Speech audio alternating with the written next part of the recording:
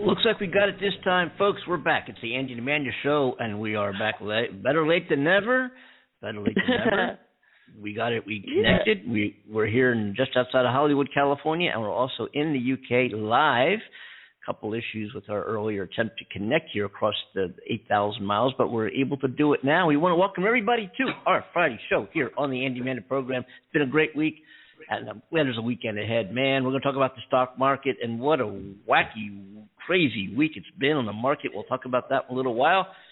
And, talk about, let's see what else we can talk about here. What else we got? Doggy style for sure. Talk about that a little bit. Why not? Wow. Okay.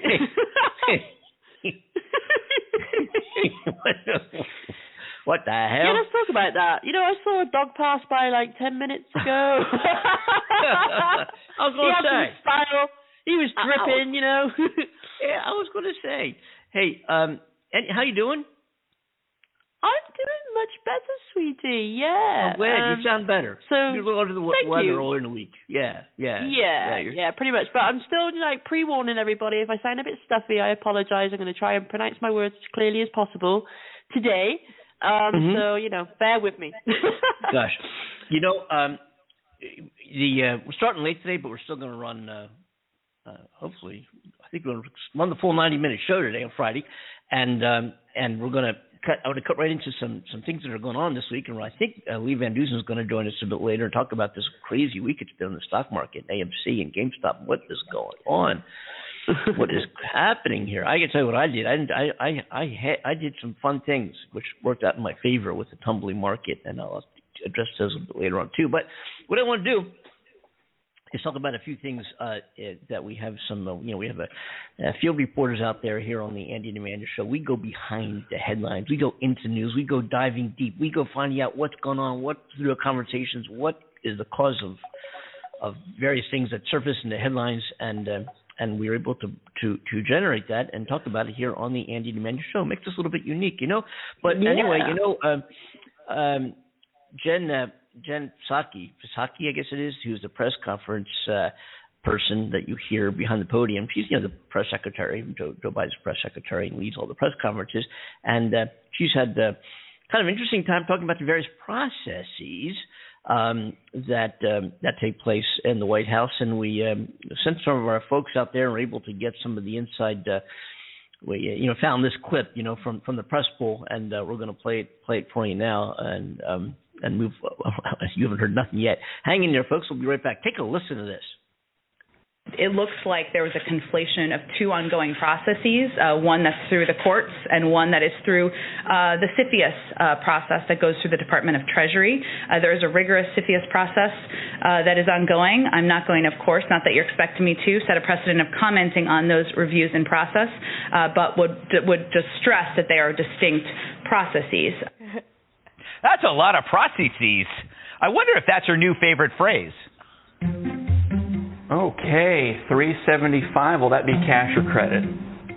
Well, it's interesting, right?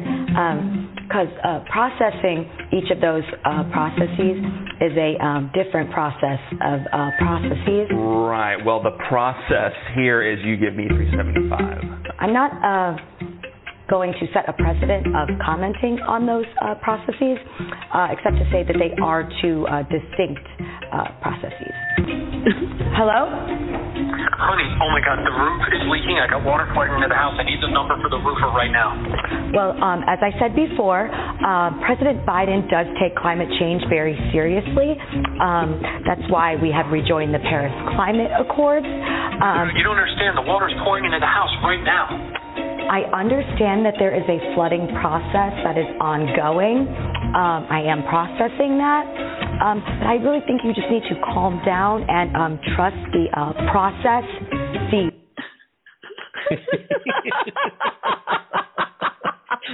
Yes, wise advice. Trust the process. Yes. Oh my God! I don't think I could survive the process of being a presidential press secretary. I don't care who's in office. Man, what a job that's got to be. What a job that's. Speaking of the president. Yeah. Oh yeah. Oh yeah. Speaking of the president, Amanda, there's been news we've been following here about a rumor news that that the press has been cutting off Joe Biden's microphone when they are not the press, excuse me. They've been cutting off his microphone from the press when his handlers feel that he should stop talking, and. We had explored, They feel they should cut off his microphone. So we here at the Andy Demanda Show, and remember, only on the Andy Demanda Show, we have the ability here to kind of dive into this a little bit here and explore it further. And let's just cut right to the chase here and talk about what we have been able to find regarding his handlers. Is this true or not? We don't know. Is it a bunch of bullshit? We don't know, but we're going to explore it and hear what other people are having to say about it too. Here we go. Take a listen on the Andy and Amanda Show. Now, one Senator Rich from Idaho, he's demanding to know who's really in charge at the White House. No one is going to tell me what to do at what time. I'm in charge. Listen to this, Katie. Roll tape, please. Fuck you, bitch. This is a puppeteer act, if you would, and we need to know who's in charge and who's making these decisions. Somebody in the White House has authority to press the button and stop the president, cut off the president's speaking ability and sound. Who is that person? Fuck you. So there is a lot made of the fact that his mic was cut early. Well, the real question here is the president's cognitive ability. Person, woman, man, camera, TV. Mm-hmm. It seems like his handlers are protecting him because if he goes out there and ad-libs and responds to questions, he may say something that's really off script and something which he should not say. You get $2.5 million. Any asshole in the world knows what to do. You get a house with a 25-year roof, an indestructible Jap economy shitbox. You put the rest into the system at 3 to 5% to pay your taxes, and that's your base. Get me? That's your fortress of fucking solitude. And that puts you for the rest of your life at a level of fuck you. So it's the president's cognitive ability. I keep returning to this because I think questions should be asked. Did your grandfather take risks? They should be asked, and you have a White House that, in my view, is in full cover-up mode on that very issue. You have Antony Blinken, the Secretary of State, yesterday, having the audacity to say, don't drink. That's all I have to say to anybody. There's just full-blown cover-up mode here. They're doing the same thing, Andy. They're doing the same thing. Hey, listen, we have on board our show right now from the great state of Hawaii, none other than let me think again. No, I'm kidding. Guy, let me see. Who is it again? Wait, you want to hear this? You want to hear this? No booze. No, you want to hear this. Anyway, Chet is back. Chet, welcome back aboard. Hey, guys. Hey, Chet. How have you been? How have you guys? It's good to have you back. Good to hear your voice. Oh, it's yes, so good it is. To be back. Aww. You guys you're like the constantly moving target, and then of course having your show at 9 a.m. on the West Coast puts me at still sleeping. Yeah. at 6 a.m.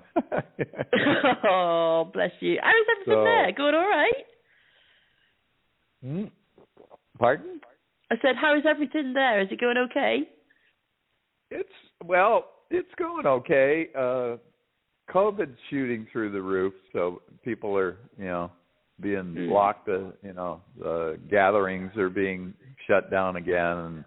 And although our gigs are still going, they're masking up again at the farmers markets. Oh. But yeah, at least now we're doing a once every other week 5-hour gig at one of the markets.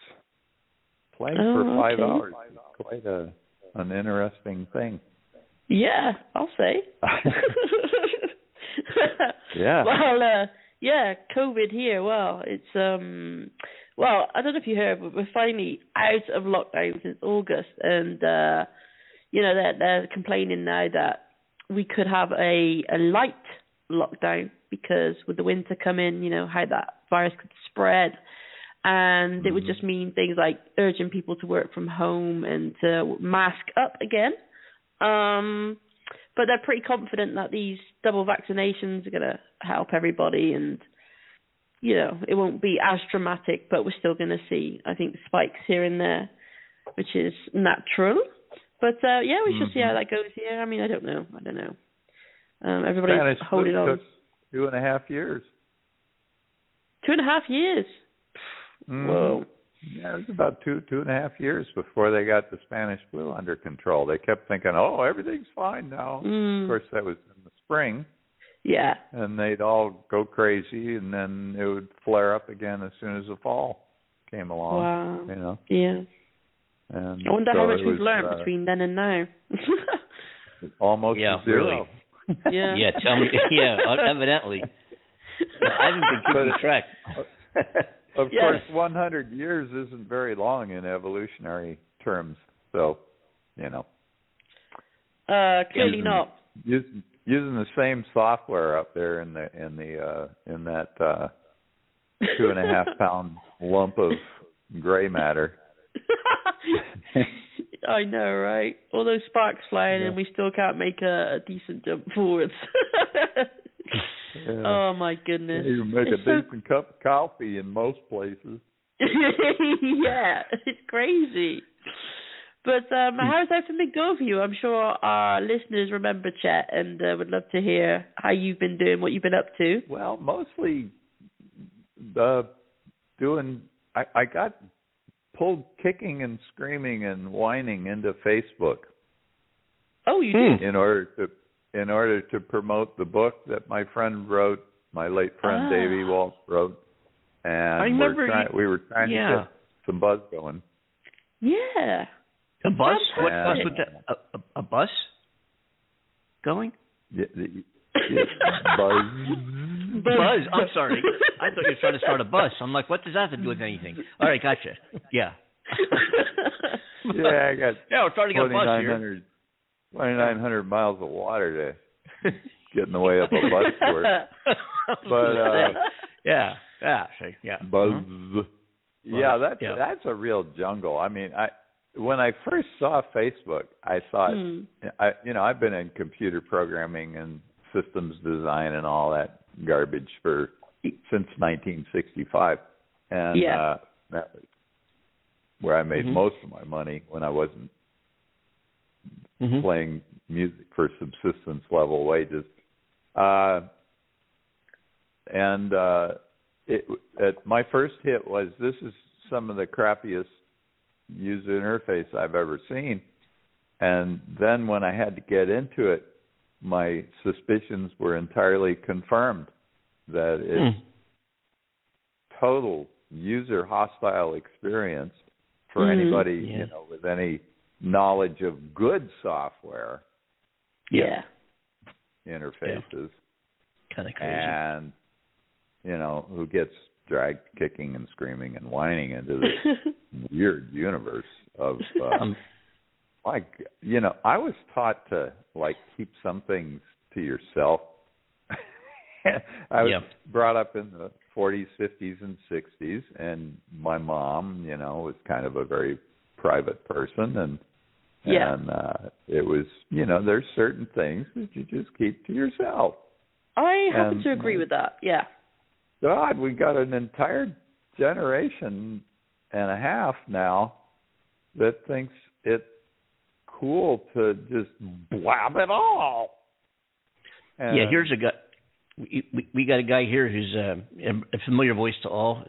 Speaking of COVID and resurgence and so forth, none other than who's joining us here, but Michael Cohen, the former Trump attorney. Well, listen to him blab it all. Listen to this.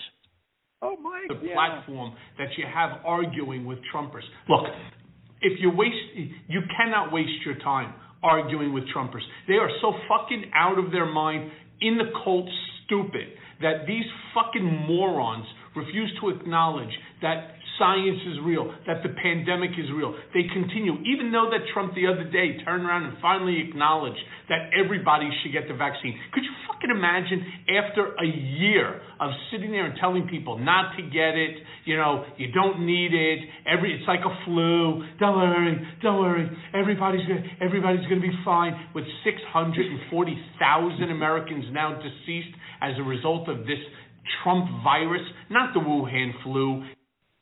Yeah. He did a good impression of him right there, didn't he? I thought he was good. I've never heard of. Good, close. Did you ever play a show? It just occurred to me. I guess you're talking about sound men and microphones and things. When you're sitting there in the middle of a song, and the mic boom stand isn't tight, and it just starts lowering and lowering, lowering. You're ducking down and going, ducking and going lower, or chasing the microphone, chasing the microphone. It's really down. That's a literal. Suddenly you're doing the lumbo. What's it called? Version of singing from your diaphragm.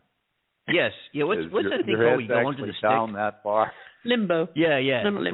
What's that old dance? The limbo. The lumbar. The limbo. The bimbo. I used to win those limbo contests. Yeah. It's the flaccid microphone syndrome, I call it. Yes. I hate when that happens.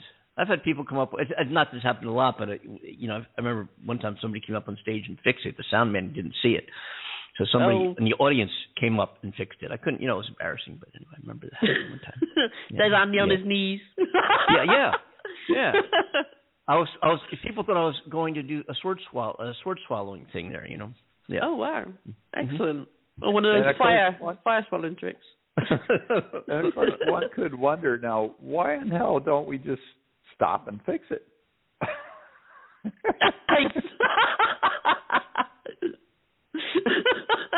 See, I've got this image of you guys on stage doing that.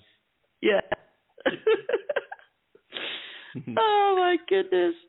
Yeah, I got my picture etched in my mind now. I'm sure our listeners have as well. I really had it go down, to where I'm like leaning over, really down almost to diaphragm level in order to keep finish the chorus anyway. So then I could just vamp on the guitar for a while until somebody notices. Or it's like, hey guys in the audience, hope you don't mind. I'm just going to lie here and sing this song for you. Play the guitar on my back.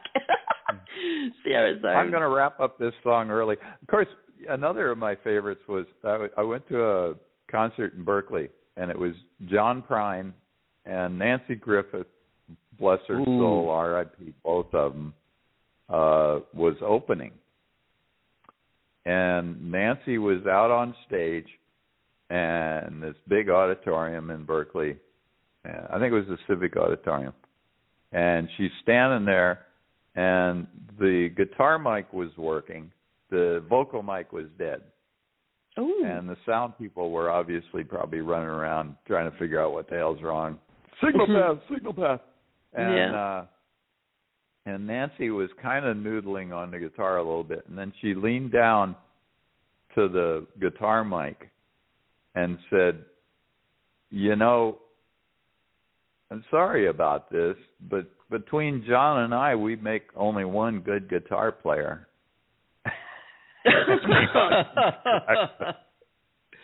They loved her after that. They just loved her, and they finally got the vocal. They brought out another mic, I think, and got the vocal going. And it was a great show. But she was a treasure. God, I had such a crush on her forever. Oh, really? Yeah, you and me both. Oh man, since the first time I saw her in the '80s. Wow. Yeah, I did.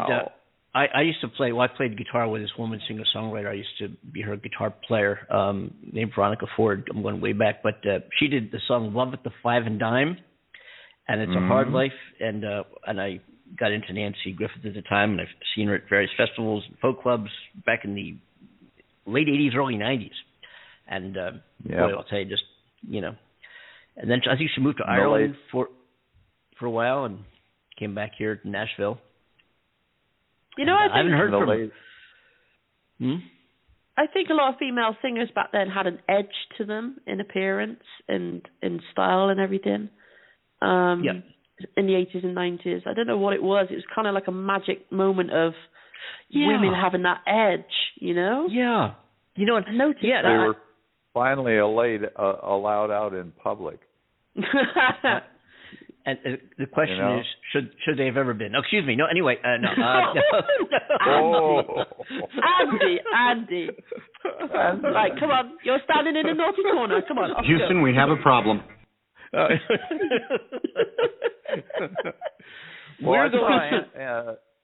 I saw Nancy the first time at Strawberry Music Festival at Camp Mather, Yosemite, and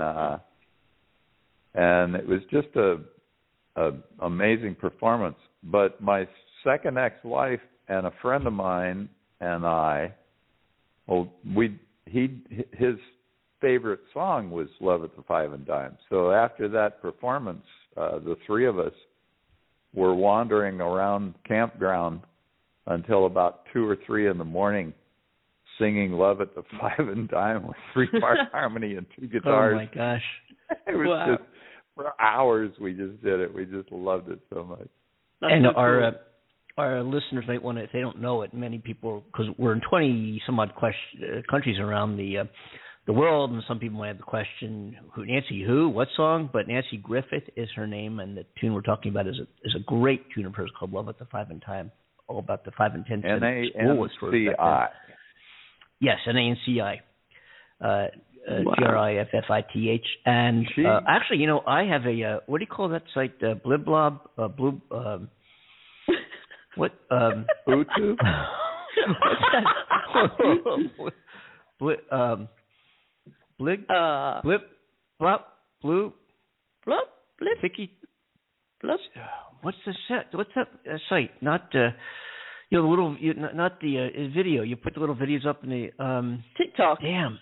Thank you. TikTok. Thank you. Thank you. I was trying to get that from Blue and Blub and everything. I was like, Yes. See, Amanda gets it. She knows, I can say anything. She knows exactly what I mean. It doesn't really, if the right words don't come out or not. But anyway, I have a video. I was asked after Nancy Griffith had died, I got requests, hey, can you show some Nancy Griffith songs? She plays some Nancy Griffith songs. I don't really perform any. But I did put up a guitar instruction video as to how you play it. So if you go to Andy Kimball on TikTok, you'll see TikTok. Yeah, you can learn how to play the tune if you hear it and you like it.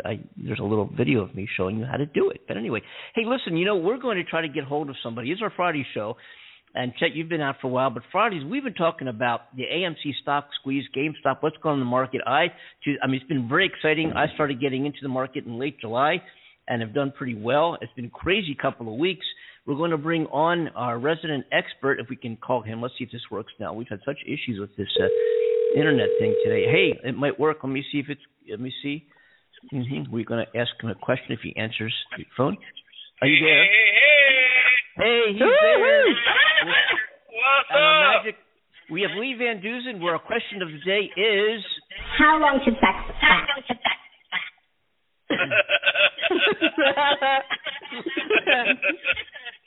Oh, shit. How you guys doing today?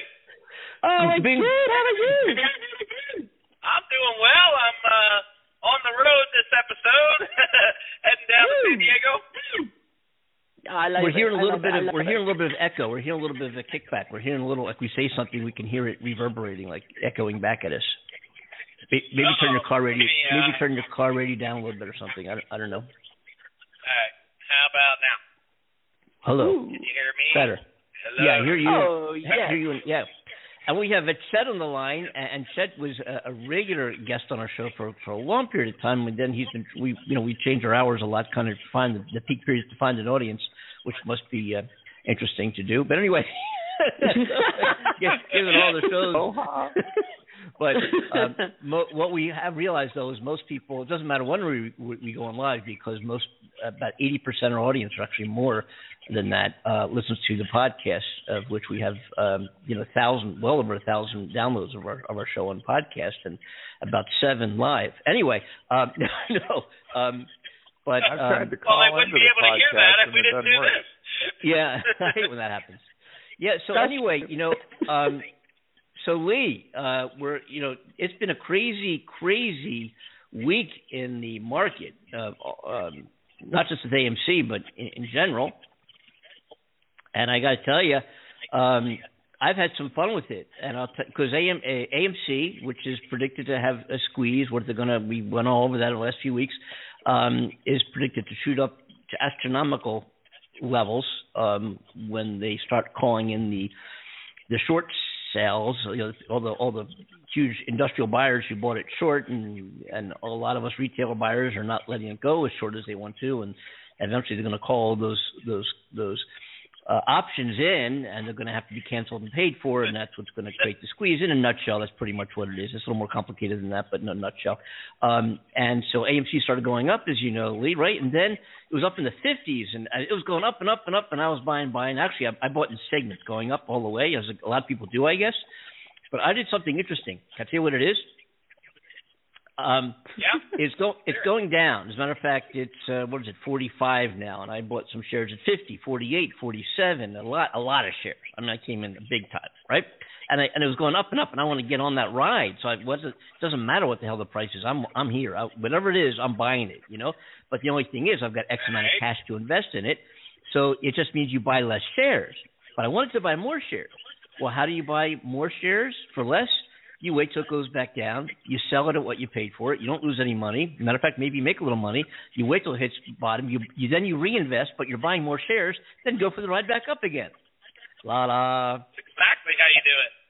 Yeah, it's called buying the dip, selling in the money. I mean, that's exactly how you do it. That's what pisses these hedge funds off.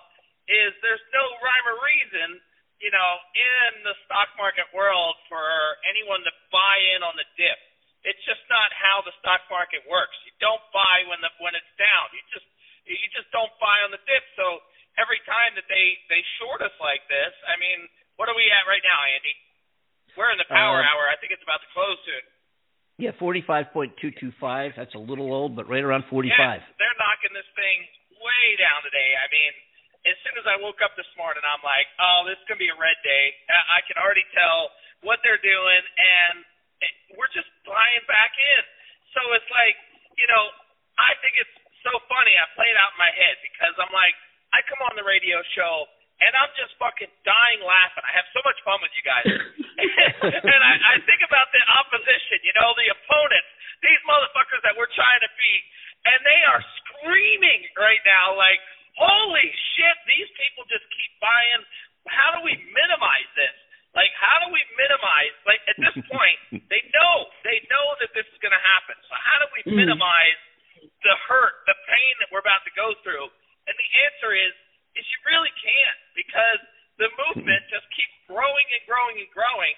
And the people that went short on this, I'm sorry, but fuck off. We're here to stay.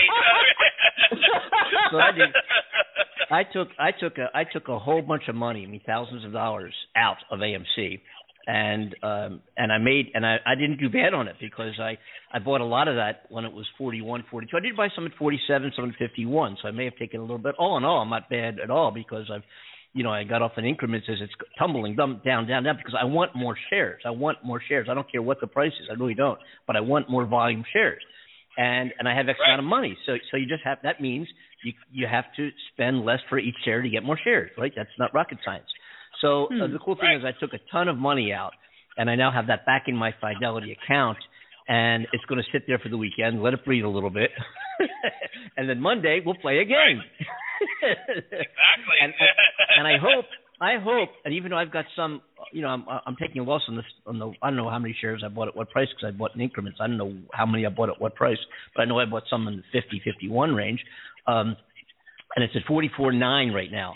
It's at 44.9, and I'm hoping it goes down to 41, 42. I lose some more, but I'm going to buy more. Wouldn't it be great if it went down even more? I don't think it will. I don't think we're going to see below 40, 41, 42, if we even see 42. No.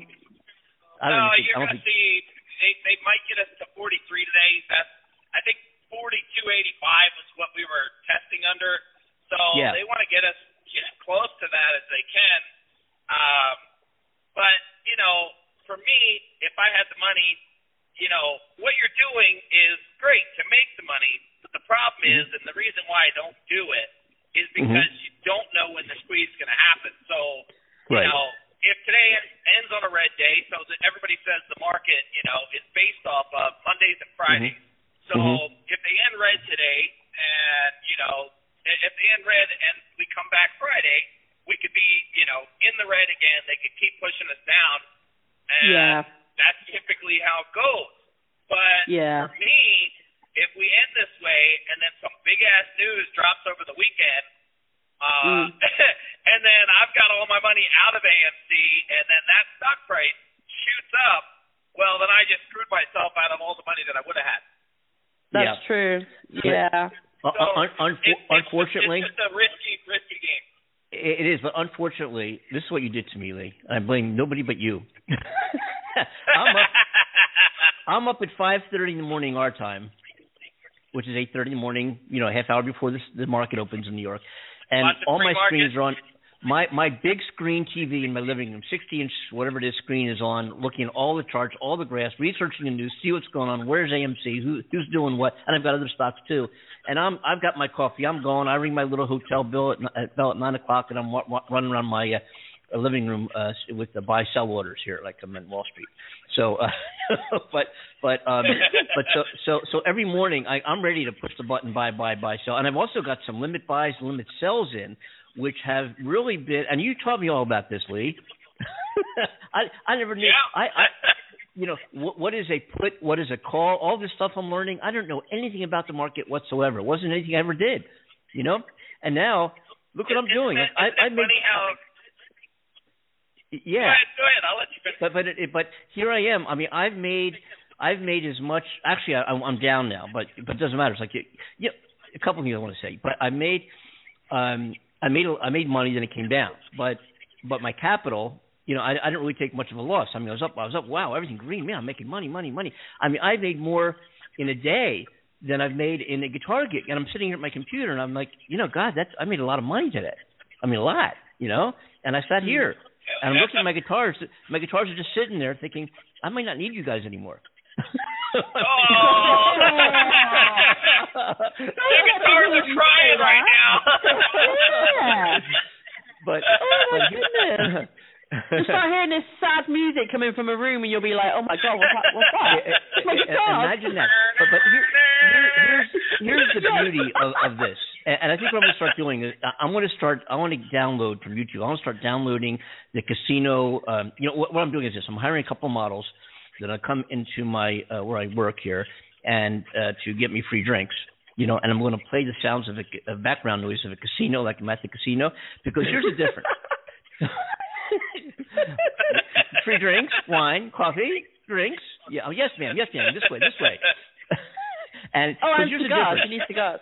You go to the casino, and imagine being able to put your money on the table and then changing your mind, taking it back and reorienting and taking the money back and putting it on another game, but getting your money back. Imagine being able to do that. So, you know, in a way, I mean, in a kind of micro thing, that's, you know, this is a much better, more intelligent way to go if you want to try to. I mean, why do you gamble? To try to make some money? You know, anytime you try to invest in anything as an investment, there's risk involved. Unless you get bonds or long-term things and annuities and things like that are very conservative and they pay you 3%. Well, heck, I've made 31%. I've made 19%. I'm averaging 13% right now, and I can turn that in a day. Bam! How are you going to do that anywhere? I mean, you can try to go to the casino, maybe put on red, maybe it'll land on red, but it might not. Here, if it doesn't quite work your way, you watch what it's doing, you monitor, you think, you read the news, see what's going on, and you take your bet off. You say, I changed my mind. I'm going over here. You're literally doing what Wall Street doesn't want you to do. you're a retail investor. You're not supposed to be able to make money like this. You're doing what they don't want you to do. They want to win. They want all the money. They're greedy. That's just the way it is, and that's why this is going to change. So. Yeah. You know, when you see all these retail investors like yourself and myself and Andy or Amanda, and you'll just see it's going to be our market, and the whole dynamic of everything is going to change. So, you know, when we come out and we make these, all these millions of dollars and, trillions of dollars at this point. I mean, we're like 4,000 or 5,000% shorted on the float. It's ridiculous. So, we're going to make the market. So these people right now, these hedge funds, they get liquidated. We start our own, and then we're the market makers.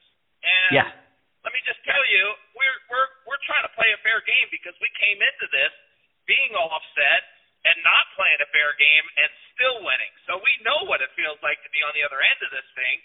The whole market is going to change. Everything is going to change when this happens. It's not going to happen in anyone's lifetime again. I was just thinking about this the other day. I'm like, I have to teach my son about this because it ain't going to happen in my lifetime, but it might happen in his.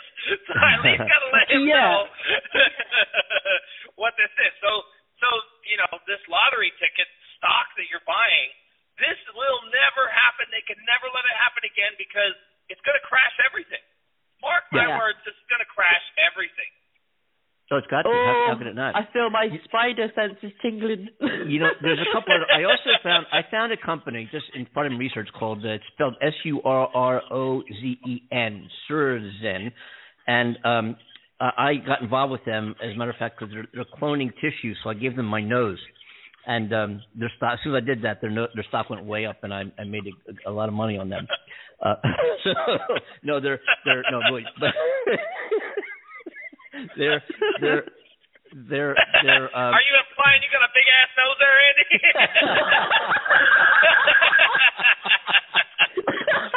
I mean, if you can clone this, man, we're gonna make a fortune together. Anyway,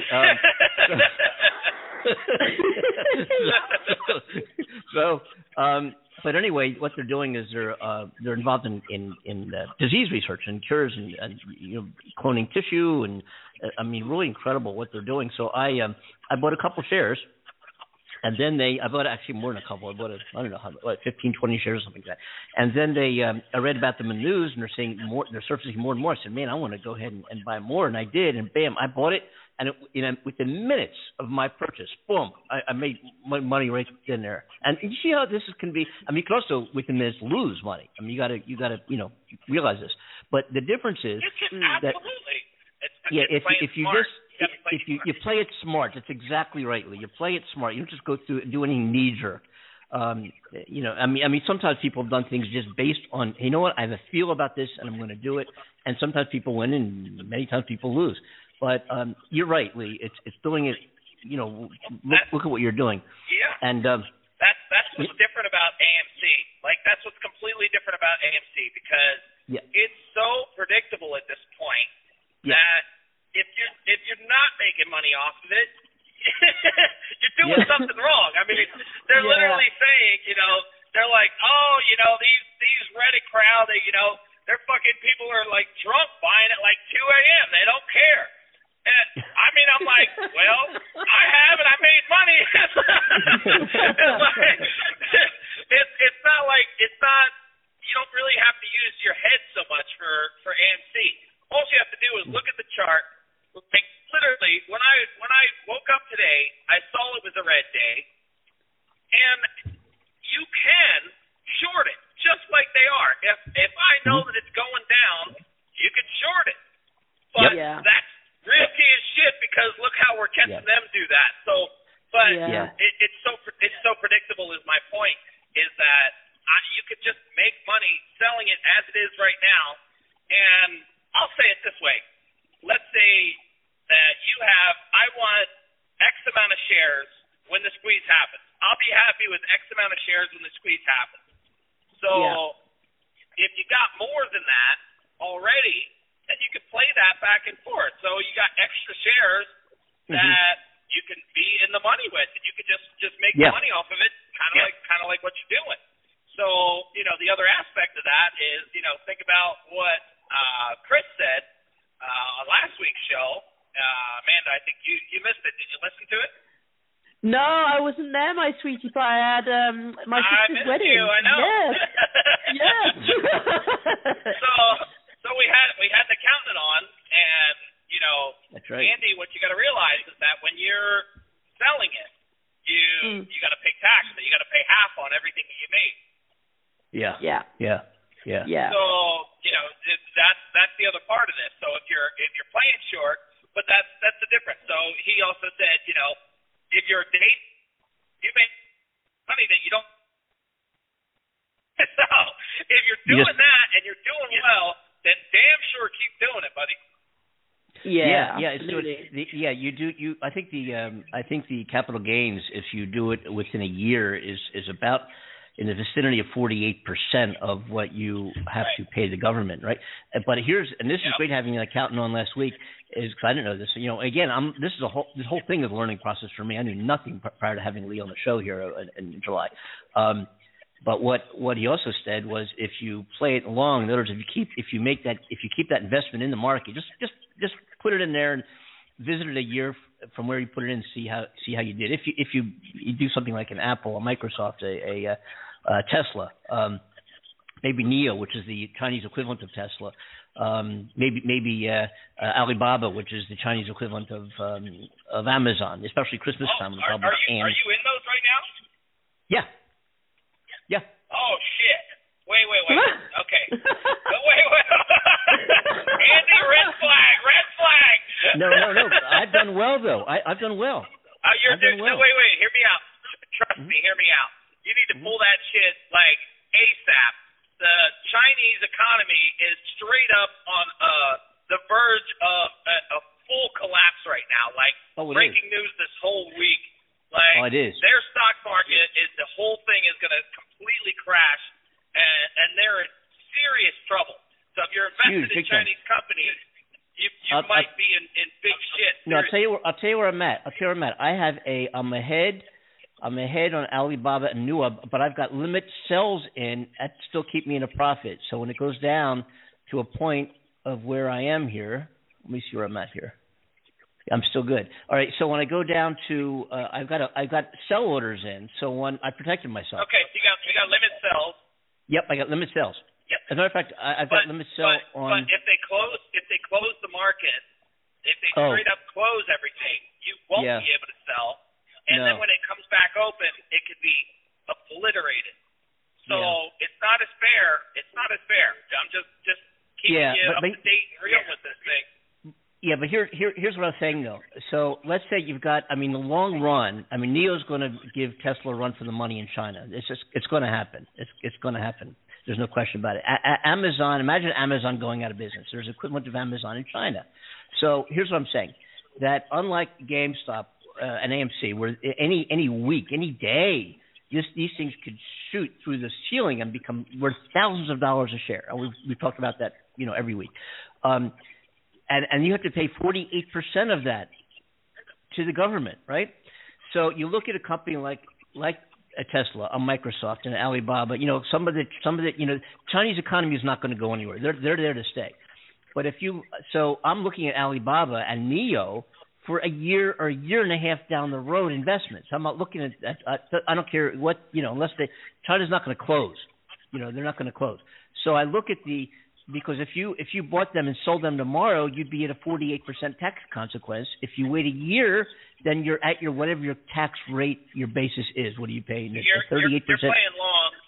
Playing long. You're playing long right. after this.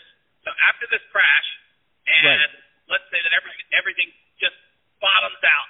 We're talking like just bottoms out. $1, $2, $3 a stock, just hits the fan. Yep. You're still going to play long and see where this thing goes. Yep. Okay. Yep. But here's the deal, though. I've got, just to protect me, I've got limit sells in. So if it goes, I don't, I'm kind of doing this, so I haven't lost any money doing this, really. I made down a couple dollars here, a few dollars. My point is, if they close the market in 5 seconds from now, and they just crash, your limit sell doesn't mean shit. Oh, it doesn't. No, because if they close it and then they hit rock bottom and all these stocks fail because of that, then you're out of whatever you have in there. I'm just saying. Right. I'm just telling you. Right. Be careful. Anything to do with China right now, I'm not touching it. I don't want anything to do with it. I'm just looking at them in the long run. I'm just looking in the a year from now where they're going to be. For sure. But make sure that you're still abiding by what we said. Don't bet what you can't afford to lose, because you could lose everything doing that. I'm just saying, red flag. It's my last warning. I promise you, it's risky as shit. I'm confident of Neo, and I'm confident. You know, they're giving Tesla a big run for the money over there. This is a company, and Bob, I don't know. They've been up and down. You look at their history. And for those of you who don't know, Alibaba is the equivalent of Amazon here in the United States, but they're in China. So you can go to Alibaba, even things that you're looking at Amazon for, you can go to Alibaba and see what they might be selling products for. Just, you know, and they're in China and they've got I actually thought that it was a fake. I thought it was a fake site, to be honest with you. Like the prices were so dirt cheap on everything that I figured it had to be a scam. And I've done Wish. Have you guys ever done Wish? Ordered from Wish? Yes. Been there. Yeah. I've got burned by Wish more times than I can count. And for some reason I still go back for them dirt cheap prices. So Alibaba had me thinking that it was like, you know, like a scam, like a Wish deal. And maybe it's not. You know, maybe it's not. If you know, if they got a legitimate stock, you know, they do. on the New York Stock Exchange, then it's the real deal. They do. But so what I did is I spread some stuff. I also have like a buy order in at Ford, which is at 12. I've got a buy order in at 7. I don't think it'll go that low. I may have to increase that, but I think it will, but it might not. But Ford's coming out with a vehicle called the Lightning. It's an F-150. It's like the Tesla. I'm a huge Tesla fan. As a lot of you know, I own a Tesla, and I've got Tesla stock, and I'm really into Tesla. I love it. But anyway, and I've made money on Tesla. It's great. I wish I waited to buy my car, because if I invested that money in Tesla instead of a car, I could have bought two. You and Pelosi. Yeah. But I like Ford. Here's why I like Ford. They're coming out with a Lightning, which is the F-150 electric. It's like the Tesla Cybertruck. We've all heard, the Cybertruck. Well, the Lightning is the Cybertruck on steroids. It's got a more diverse flatbed in the back, like a work table. It carries more weight. It's going to be updated over the internet like a Tesla. It's going to have the range of a Tesla, and it's a Ford, right? So it's the F-150. I mean, can we talk? So I think when they release that Lightning, Ford's going to do pretty well. Also, they have a whole research lab, and they're going to give Tesla a run for the money down the road. You've got to remember, Ford is one of those companies that didn't need a bailout, that Chrysler and GM experienced in the 2008-2009 range. Ford never asked for a loan. They didn't need it. And, of course, my father-in-law was a former Ford engineer. I kind of know the workings of inside Ford, and I've had a lot of Fords because of my family relationship, and I don't have to pay retail. But anyway, aside from that, I know about Ford, and I think that over the other automotive companies, when they release the Lightning, I'm going to be part of that ride when this thing gets out there. You know, and again, I'm looking at Ford. You know, because what's going to happen is the AMC and the Game Stop, you're going to get hit with a great big tax burden. That's going to happen, right? I know that. All right. So to counterbalance that tax burden, I'm thinking, okay, I want to put some stuff in the long. If I lose, I lose. You know, but I'm putting my money in things that I think, you know, long term they're going to be okay. Not tomorrow, maybe not even next year, maybe the year after that. Whatever, it's going to be okay. And whatever I do, forget about it. Just forget the money's even there. I don't need it. It's okay. It's going to sit in my bank or sit in. If you think about it this way, here's a different way to think about it. You have a great plan, but the execution timing of your plan should be altered. Because if you think about it this way, and I truly believe it, you can research till you're blue in the face that the whole market is going to crash with AMC and GameStop and a bunch of other squeezing. Everything is going to go down. So your money is safest in these right now. So if you have your money in these, you're making money, you know, day trading, whatever, that's cool. But when this does happen and you got your money elsewhere, that's going to lose. So the strategy here is you're putting what you got, you know, putting into AMC and GameStop, and then when everything else crashes and you've made all your money, then you invest in these companies, you know, you reinvest. So you say, okay, the whole thing took a shit, but I made all this money, so now I can capitalize on everything that took a shit. You know what I mean? Rather than having your money in the shit that took a shit. You know what I mean? So. Absolutely. You know something else interesting. There's a couple other what are these other ones here that came up that look very promising? And I companies I never heard of, and I hear, the news and the gossip and the live streams and what the folks who run the live YouTubes are, watching the market every day, folks with a whole lot more experience and know-how than I have. And they mentioned a couple of initials, and they said, this is going up, and I have literally gone into a stock in the morning, taken the elevator ride up, and gotten out the next day and said, okay, I'm going to have a nice dinner tonight. Yeah. That's the way you do it, bud. I mean, you know that. As long as you're seeing the profits, and you're reading the trends, you're good. But I haven't lost yet, and I've only been doing this. I watch. I've got things going in, things going out. I guess they call that day trading. Is that what day trading is? I'm going in, I'm going out, I'm doing this, I'm playing this, I'm tossing this one, I'm exchanging this for that. The key word that you just said was, I haven't lost yet. Meaning you're anticipating it at some point. You got to do it smart. You got to do it smart. Yeah, the other thing is there's no guarantee. There's no guarantee that AMC is going to hit the numbers that we're all saying it's going to hit. I mean, there is risk there. And this isn't something you're going to get into and say, hey, this is going to happen, because there is a chance that it won't. And there is that chance. It exists, I mean, I doubt. I think it's going to happen. Somebody tell me. I've asked major people in hedge funds, in stocks, in trading. Mm-hmm. Nobody can tell me why it won't squeeze. They made a movie about this, and I think I brought it up before. It's called The Big Short. And Hollywood straight up made a movie about it. This is going to be 10 times bigger than the one they made a movie about. So if you think of it, if somebody gives me a legitimate reason why this won't squeeze, I'll consider it. Nobody has told me why it won't squeeze. Even Chris, last week he said, what could happen is these whales could come in, these major whales, and just obliterate us. But you can't obliterate billions and billions upon trillions of dollars at this point. You know what I mean? At this point, you'd have to have the federal government come in, and which they can't. They can't. We just don't have enough money to make this thing not happen. And let's explain that a little bit. Let's explain why. Chapter 11. Chapter 11. That would, but AMC is not going to go 11. They wanted it to. They thought it would. They thought this stock would be worth $2 or $3, and they all their options. And options are when they put a deposit on buying a stock or sell at a certain price, and that's when they buy short. They say, hey, I want to put this much deposit on this many shares of stock because I believe that this stock's going to go, let's say, $3, and it never does. It goes the other way, way up. There's an expiration date on that contract. I mean, but Chapter 11 could wipe you guys out. Chapter 11 could. It could. Yeah, if AMC were to go bankrupt. By the way, just real quick, I looked it up. Short-term gains are taxed the same as income, so it depends on your overall income bracket.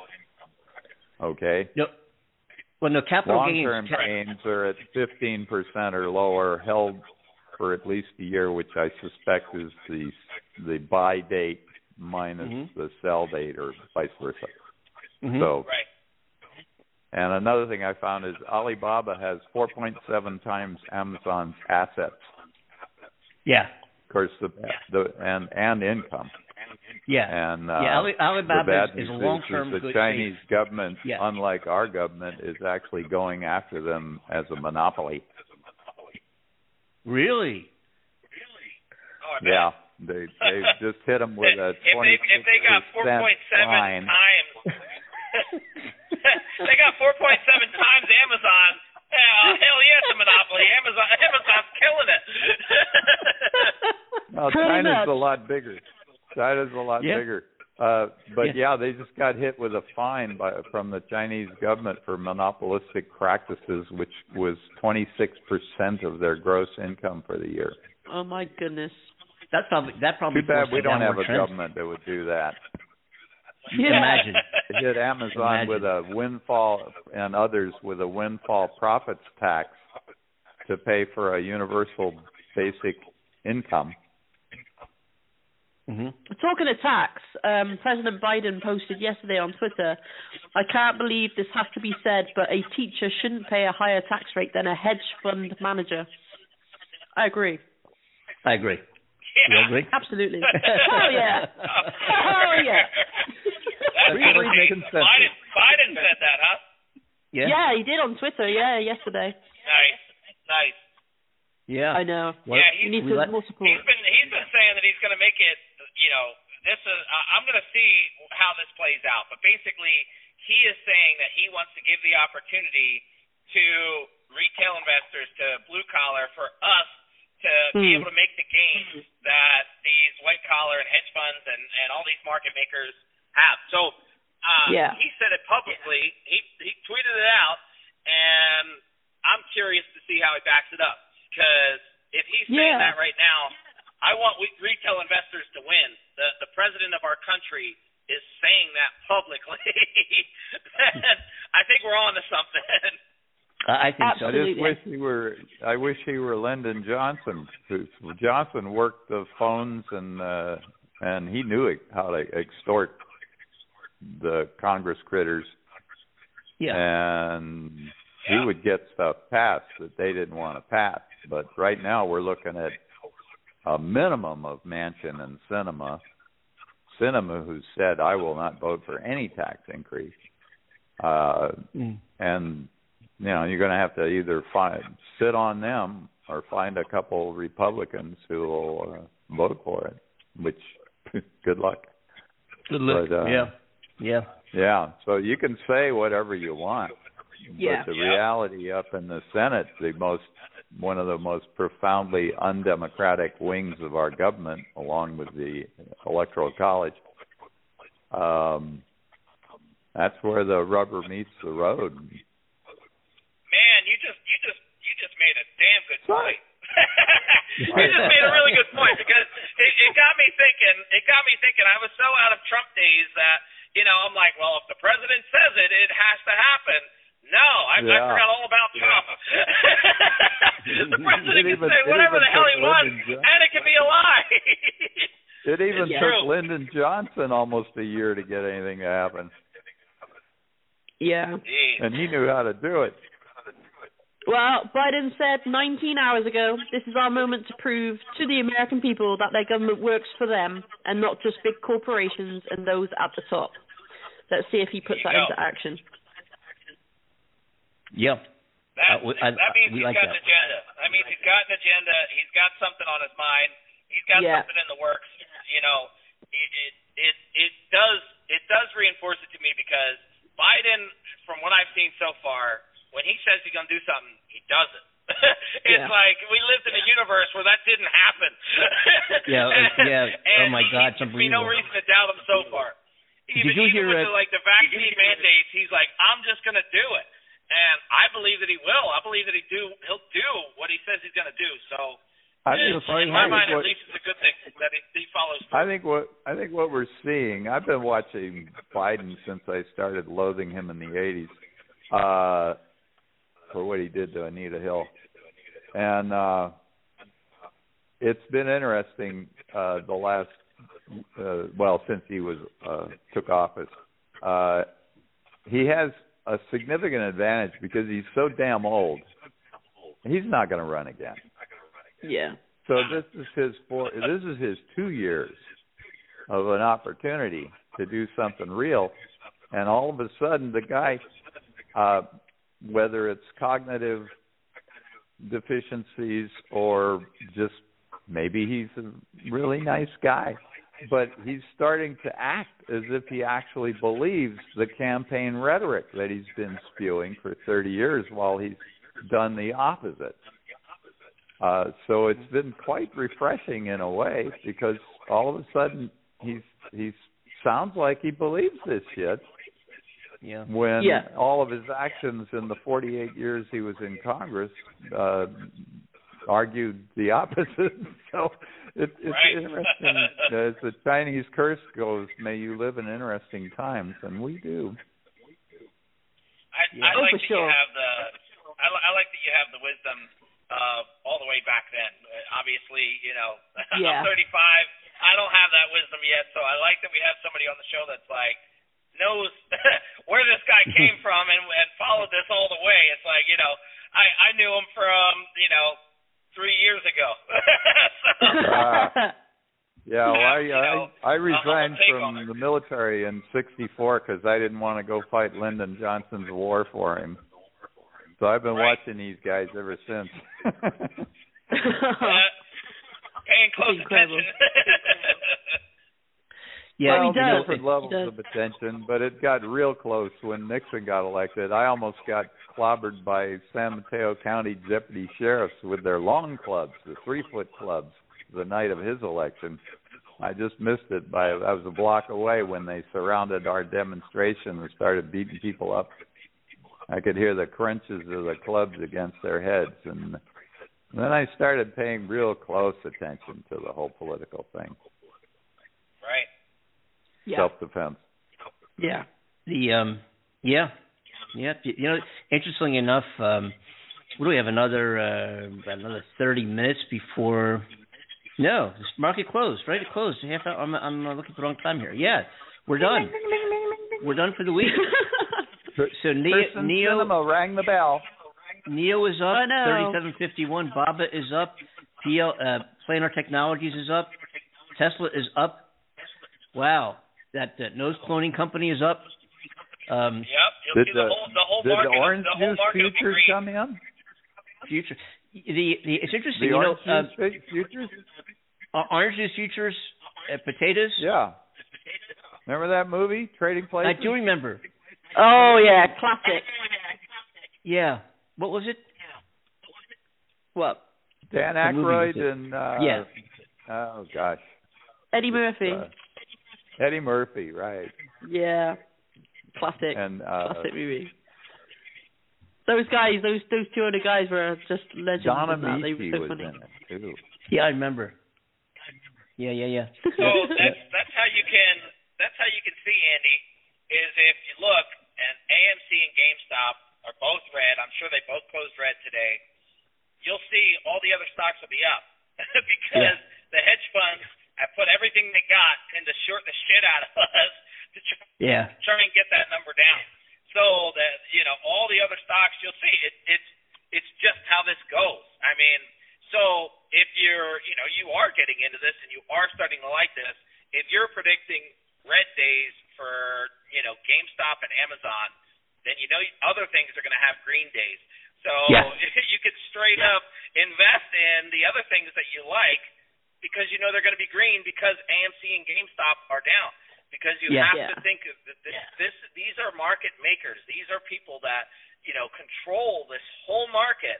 They're putting everything they got into us to getting that number down to ease the pain that they're about to go through, and you just make money on the other stocks. So it's a simple play. Yeah, I've been that's what I've been doing. I've been just like you said. It's to me. I mean, I took a bunch of cash out that I have. It's sitting in the bank, literally in a checking account, not doing anything, just sitting in a bank. So I figured, you know what? I'm not that busy. I want to play a little bit here. So I've heard that line before, Andy. I'm not so busy. So be it. You know what I'm saying? The guitar string's getting rusty in the corner there, huh? Yeah. But it's just been, and this might be a phase. I mean, who knows? But it's new to me, so it's like I'm a kid, and I'm just having. And it's so a terrible far, twos. It is, but I'm not. Again, as Lee was saying earlier, you don't bet with anything you can't afford to lose. So if I didn't have it, I wouldn't affect my life either way. I'm good. So what I'm doing is just like Lee example. You see the AMC and GameStop's going down only for a little while. They're going to go way up. Just watch. But we know that. But on a daily basis, you watch them go down a little bit. You see where their stocks are going up.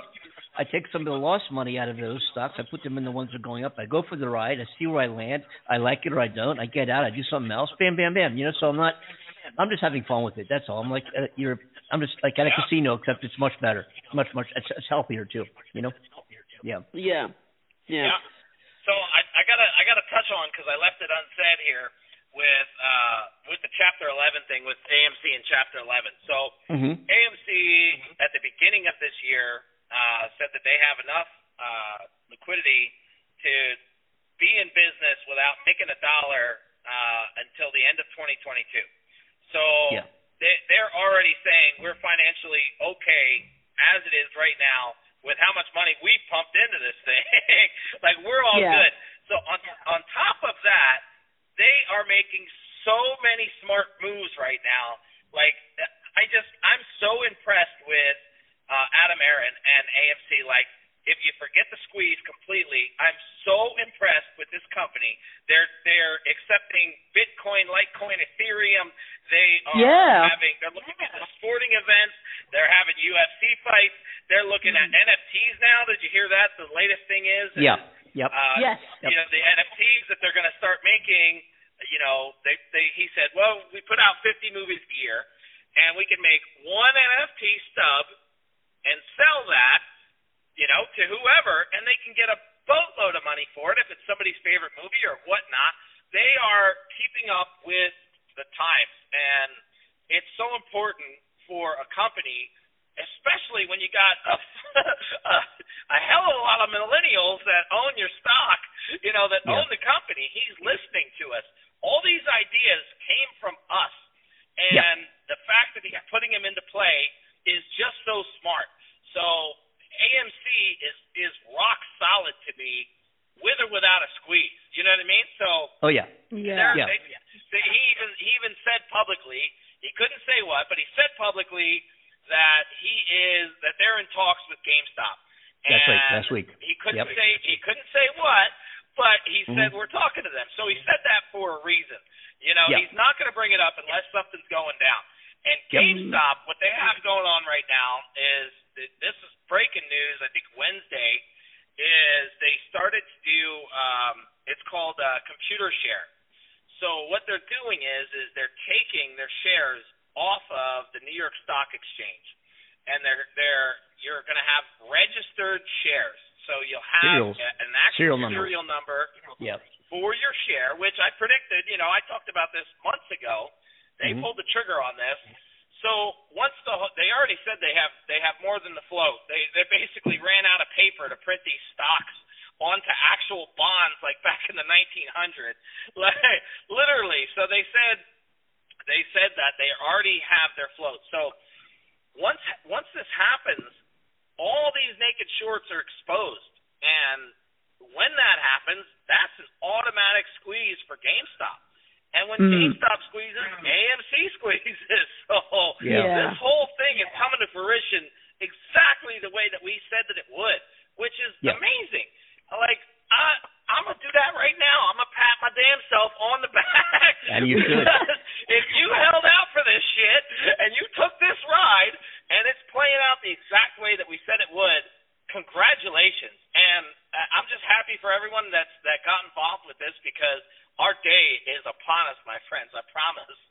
Yeah, it's pretty cool. I just wish it went down. I think you were first on the show, Lee, in the end of July, and a week later or 2 weeks later, the stock went from 58 to 29, and I went in shortly thereafter when it started going back up. But I just wish I had gone in at 29 and just put a wad of cash in, right? Just sit it there and just forget about it. Just goodbye. Well, it's hard. It's hard to do that. You know what I mean? Yeah. Like. That is what I had to do. Like, I made up my mind. It was at $14 a share. I made up my mind. Whoa. You know what? I'm going in. My buddy says it's good to go. I'm going in. And then it dropped to 9, and I'm like, oh man. Easily I could have just said, nope, not doing it. This is not for me. But I just doubled down, tripled down, quadrupled down, and just kept going in and in and in. And that's exactly what everyone's doing, and that's exactly why the hedge funds are screaming from the top of their heads right now. Saying, what the hell is this? You know, and Adam Aron, as you were saying, the chairman of AMC was. I mean, he was interviewed and said that there was, for the longest period of time, forever, AMC stock was owned by institutional investors. Now it's owned by moviegoers, but now it's owned by consumers. They own our company now. And as a matter of fact, I think I told you last week, Lee, I found out that he graduated high school with like a very good friend of mine, a business partner's brother at Abington High School in outside of Philadelphia. So, and he knows him. So, and matter of fact, he used to be a marketing. Aaron was the marketing director of United Airlines for a while and had some other aviation interests. But aside from that, so given that relationship of Abington High School and a really good friend of mine's brother, I wrote him an email, and I asked him if he might be hiring any ticket takers because I might need a job after this whole thing is over. Anyway.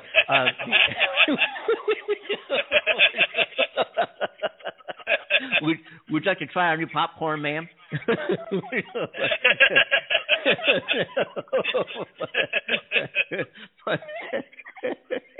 play the guitar while you wait.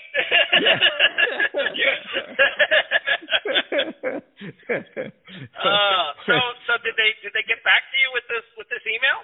You were talking about this last week on the show. Yeah, I haven't heard back yet, but they haven't got back, okay. But give it some time. We'll see. I mean, he might see the Abington and my friend's brother, who I know. Obviously, I've known the whole family for decades. I mentioned his name at Abington High School where he graduated. It might, oh yeah, man, oh yeah, how people are. They might say, oh yeah, let me, just give him a quick hello or something. Thank you, because I told him I was investing in the stock and believer in the company and blah blah blah, all the appropriate things I said. And hopefully he'll come back to me and just, if nothing else, just give me a shout out. Hey, whatever. Who knows? Maybe he won't, but maybe he will. Yeah. Will and I were talking last night. Go ahead. Yeah. Go ahead, Amanda. No, carry on, please, sweetheart. Carry on. Okay, so Will and I were talking last night and came up with this idea, which I think, if we can get all the apes on board with this, we would solidify the company even further, was if every single shareholder, there's, I don't know, probably 4 or 5 million of us at this point. Mm-hmm. If we all bought a $100 gift card to AMC, technically, if 4 or 5 million of us, if we all did that, $100 a pop, because you're going to go see the movies, you just buy it ahead of time. Yeah. It would take them out of debt. It would take their $500 million and it would wipe their debt clean. Whoa! And you got nothing. You got nothing to worry about. That's a genius idea. But. Oh, they're on butts again. Put them away. Knock it off. Do you guys know much about the Motley Fool on the internet?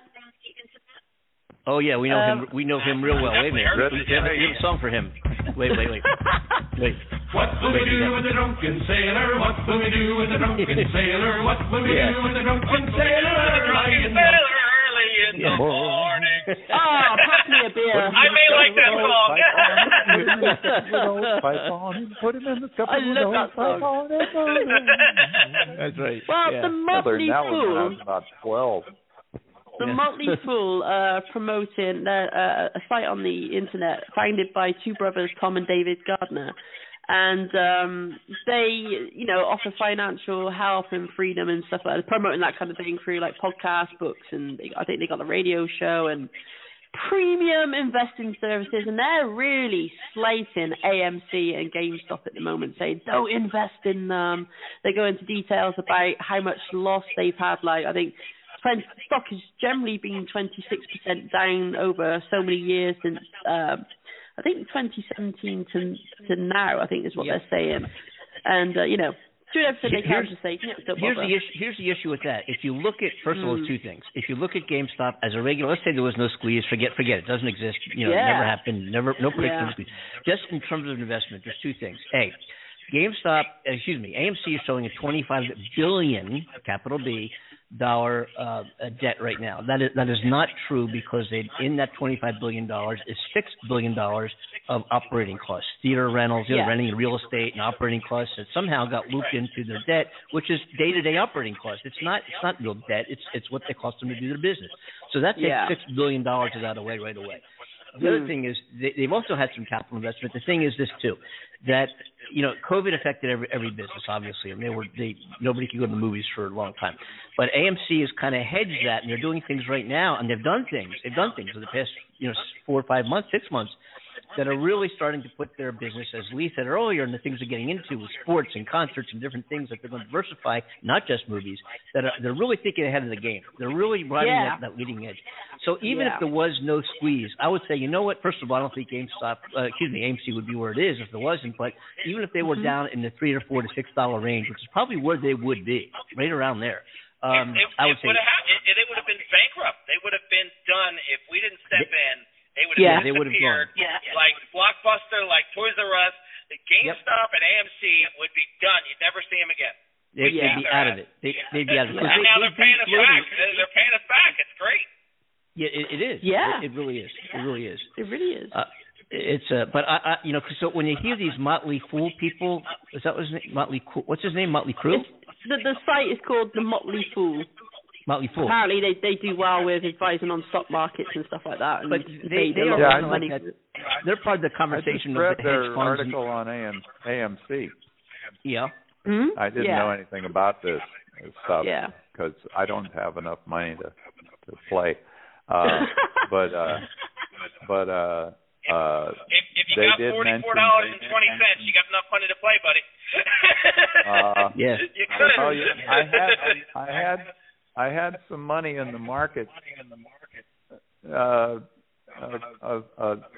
little bit of money, and I was in a socially responsible fund, which actually appreciated by about 12% when I sold it. And then Trump got elected, and I figured that the market was going to tank, so I just got the fuck out. And of course, it'd be worth 3 times what it was, and I'd be a lot better off. But I didn't know that. Shit, I have bought. Here we go. Before I bought my farm, I was involved in 3 houses. I bought 3 houses over my lifetime. Wow. And I lost shit piles of money every fucking time because I would be caught in a housing bubble when I bought it, and then it would burst, and I'd get fucked. So I don't trust putting my money in. I got like the opposite of a green thumb when it comes to putting my money into any kind of quote investment end quote. Yeah, so, although I guess I understand. My farm is worth twice what I paid for it. Well, there you go. Here's what I would say.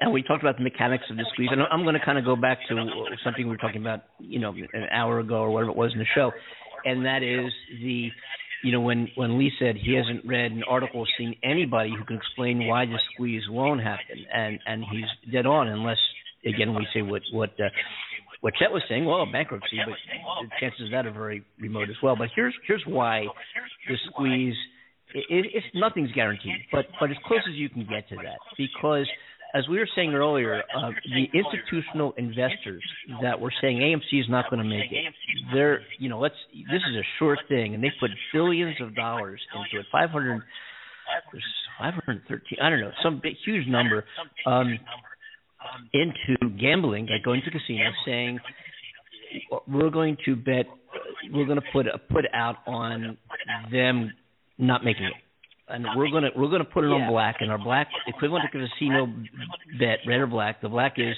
a low number.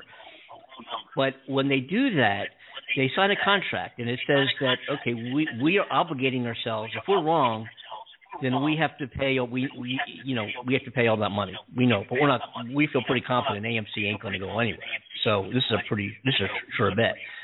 But what's happening is Lee and I and Amanda and Cornell and 3.2 million or more other people are not letting it happen. We're driving it the other way. So there's going to be a point where the bet that they made, the casino's going to come in and call in their chips. Sorry, it's over. And these short bets have to be canceled and paid for. But when they pay for them, who gets paid? Lee gets paid. Well, not everything. Wait a minute. What about basically, I could probably boil it down to, it sounds like you guys are making a little bit more secure than normal bet that you know what the horrible creatures who drive the Ponzi scheme are planning. Yeah, so I mean, this it's kind of cool. I love the way GameStop went, and I guess AMC is another example of like the GameStop phenomenon, where the movers and shakers are being opposed by millions of people who are taking advantage of the mechanism to go against what they want to happen.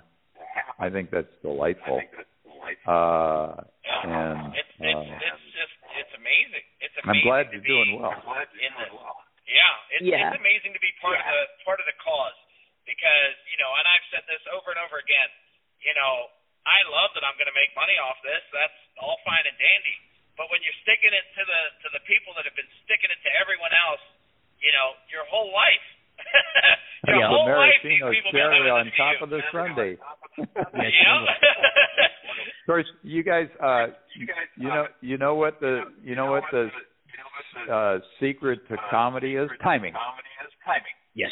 Timing. Yep. Yes. Timing is everything. So, as long as you get out in time. Oh, absolutely. It's the same when you leave the bathroom. You gotta know when to go. The Motley Fools were saying that probably weren't going to go chapter 13 or 11 before 2023. So you got another year or two to play. Yeah, and they can't afford to keep doing this. I mean, the short interest alone. Gosh, I wish I had the number in front of me. I'm driving. The short interest alone that they're charging now is just astronomical. It's like, you could have all the money in the world, and it's just not enough. It's not enough to keep this going forever. So if we're good till 2022, even into 2023, I strongly believe that they can't afford to do this. They can't afford to have everybody else sell out, because if there's one thing that this is GameStop has been going on for a long time. We know that this, short squeeze happened, which wasn't the big one, but we all know that this happened.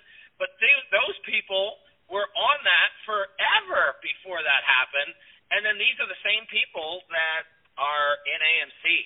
So we got resilience. You could do this all day long, and I promise you I'll be here buying more. And here's the number you can remember on the short-term capital gains. For anybody making under like $150,000, your effective tax rate is probably only going to be about 15 to 20% on the short-term gain. So you can do your own math and decide, when you've made enough money. You're saying that's under 150. If the tax rate for 85,000 to 163.3 is 24%, but that's on the amount over 85,000. So it's the marginal rate. So your effective tax rate, let's say you sell a bunch of stock and your income for the year is about $120,000. You're really only going to pay 20% on that short-term gain. I see what you're saying. On the entire we're income. We're talking about millions. We're talking about millions. So that's Are the you guys problem. making millions? Yeah, we will be. Yes. I mean, not as of now. Okay. But then you're looking at 37%. So it depends on, that's the top bracket over 518, which of course anything under 518 is taxed at lower bracket. Let's say that you're making $100,000 a year without stock market. That's just what you do. You're making $100,000 a year. Are you saying that they will tax you on what your normal income is? No matter how much you sell, how much you make. If you make $100,000,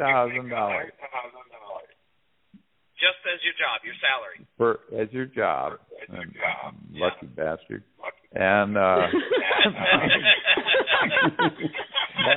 AGM AGI last year was 15, so I mean, you know.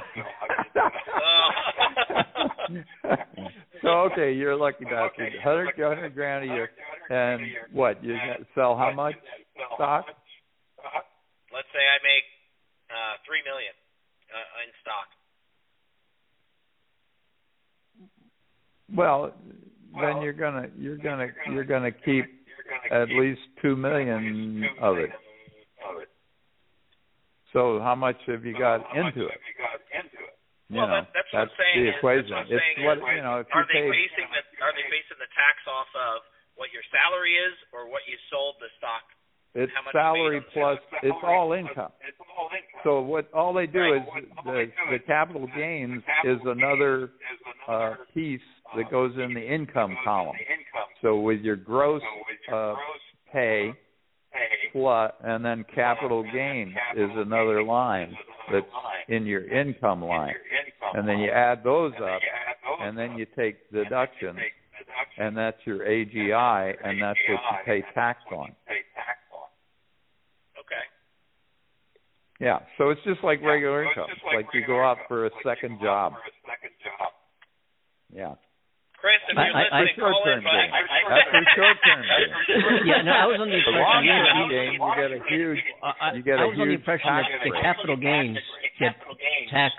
If you are short-term, if you hold your tax for less than a year, that your gain, your short-term in and out, is much higher than your normal income tax would be based on your income. What you're saying is it's all lumped together as your income. No, it's not, Andy. That's what I'm saying. No?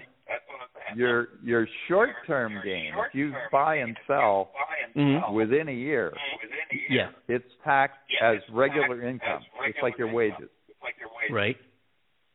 And how about over a year? If it's long-term gain, if you hold the stock for over a year, then your effective rate is 15% or lower. Oh, got it. Yeah, we're gonna have to ask Chris about some of these things. It's a lot simpler than you guys are trying to make it. Well, we had the accountant on last week. That's why I'm like, he said differently, but we didn't get this deep into it. He based it off of that you're going to get taxed off of your short term, and it has nothing to do with your income. Is how he said this whole thing. So. I'm curious. No, that's a common misconception. Yeah. It's the long term where you get the huge tax break. Yeah, he did say that. The rich people get the huge tax break. Yeah, everybody gets screwed for 15% or 10%. Well, I don't feel if that's true, then let me go ahead and buy some more AMC right now. Hold on a second.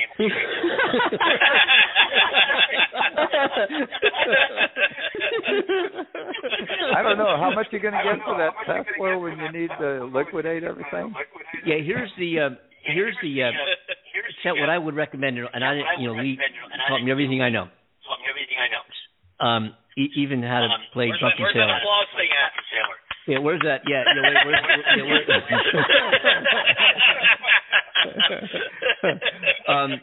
But anyway, so what I would recommend doing is, Chet, even if you have $90, $100, buy a couple shares, 2 or 3 shares. Go to Fidelity Investments, open up an account, commission free. Transfer from your checking or bank account to Fidelity, $90. Buy a couple shares of AMC. And don't go back to that website again until the squeeze happens, and then go see what that $90 in for you. And you'll be very, very happy. Actually, I still have 25 cents in my Schwab account. There you go. You do?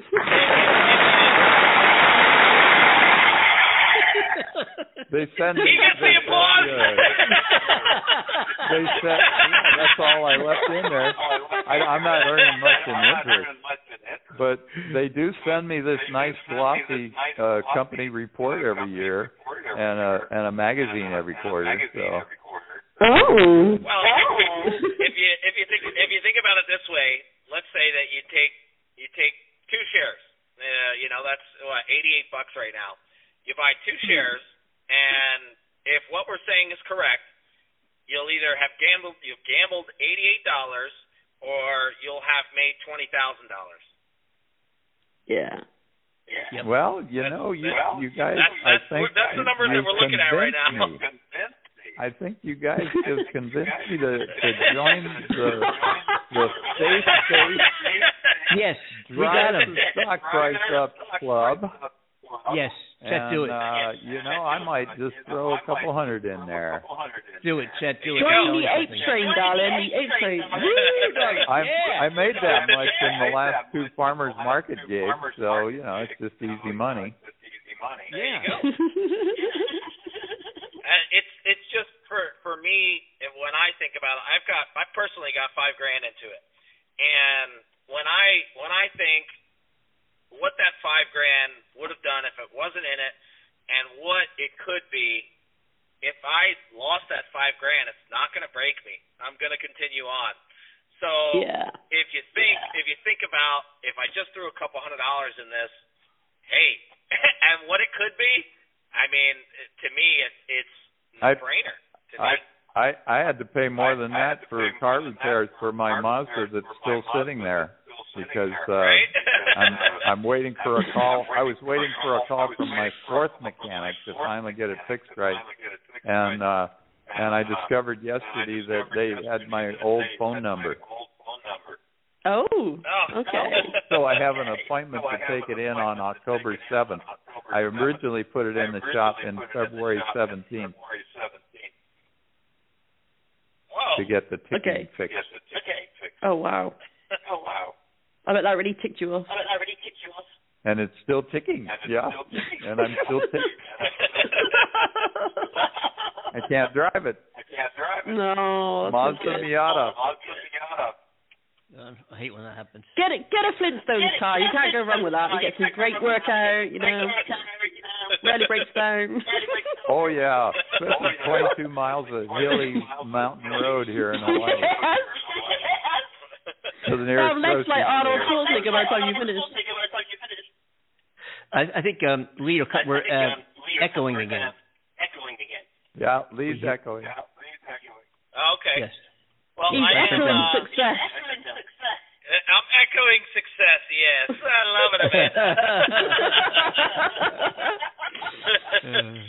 Well, I am just sitting here in the parking lot. I'm at my destination, so I can wrap with you guys. You're at your depth. What I think is, we're actually running a little over here, but what I think, I really do think, Chet, that a couple $100 and just put it in there, and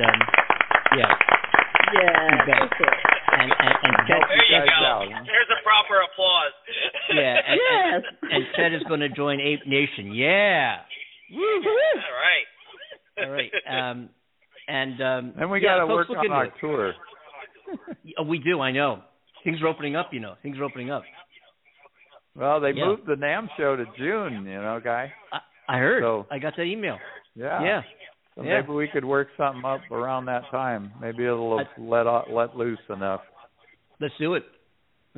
We'll talk for sure. It'd be great to do. It'd be great. I think about it often. But anyway, Chet, folks, for those is a phenomenal producer, bass player, guitar player, singer, songwriter. Been doing it forever and a day. Real, just great. That's how we met, through music. So, matter of fact, Amanda and I. Well, no, we met. Well, Amanda's a musician. Cornell, who put us together as a musician. A lot of musicians taking part in this program here. And we expect you two folks, whether you play anything or not. Future shows, our numbers, 515-605-9888. We welcome you to join this amazing conversation that we happen to have 3 times a week. And, of course, people download this thing on podcasts, iHeartRadio, and iTunes, and Alexa, and Chrome, and Google, and Pandora, and all these different platforms that we're on. It's great to see these numbers, great to have these listeners. But we do have to run. We have to wrap up another Friday show here, and we want to thank Chet again. It's been too long for joining us, and of course our Friday special guest. His name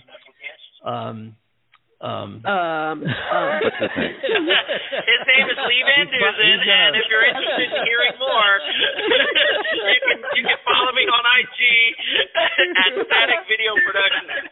Absolutely. Yeah. He's going to learn to play ukulele. Oh, wow. Yeah. No, Lee Van Dusen. It's great having Lee on every Friday, and seriously. But And we'll be back at you again. We won't be here on Monday. Actually, I've got a recording session. I'm having somebody come in and record some tunes on Monday, which is going to prevent me from doing the Monday morning show like we normally do. So we're looking at Wednesday right now, Amanda. We're looking at Wednesday. Okay. So we'll be back Wednesday. Wednesday will be at, let me think here. Wednesday will be at 3 p.m. Eastern Standard Time, Eastern Daylight Time. So noon or 9 o'clock Hawaii or 5 p.m. in the UK, something like that. Yeah. So I can do that. Hey, man. Yeah. And we welcome anybody. Get involved. Join our show, 515-605-9888 again. And we look forward to that happening. Fidelity Investments, open an account, AMC. Don't say we didn't tell you. Simple as that. Be patient. Only on the Andy and Amanda show. Only on the Andy and Amanda show. And remember, if you're driving home, be sure to take your car. Yeah. You bet. And that being said, you could look it up. What we're saying is based on our own research and not just, we think this is going to happen, but it's based on research and knowledge and talking to other people and having conversations and seeing what's going on out there and reading the mechanics and how all this stuff works and draw your own conclusion. And there's no way it won't be what our conclusion is when you're finished doing that, which is really, Ooh, yeah. That sounded like a wet one. Andy had too much coffee this morning. My goodness. Let me hand you the wet wipes. Yeah. Just remember, no matter what you do, you're going to end up as worm food. So whatever. Well, somehow. Make the most really, of it. Folks, you can. Yeah. So listen, we'll see you next week on the next Andy and Amanda show. And that being said, we know how this show works. The human element has been removed. That too. But aside from that, it's a pleasure doing this. And Amanda, why don't you go ahead and sign us off of this show? Okay, so on behalf of my co-host, Andy Kimball in California, Hollywood, myself, Amanda Love here in the UK, thank you so much to Chet Gardner for calling in. Always a pleasure, my darling. And to our epic Lee Van Dusen for joining us again for another show. Thank you to you guys, the listeners, for joining our rocket to the moon, because that's where we're going, baby. So join us on Wednesday's show. Yeah. Yes. Join us on Wednesday's show for a lot more fun and entertainment. And thank you for sticking with us. We love you. Have an amazing weekend and take care. Take care, folks. We're out of here. Aloha.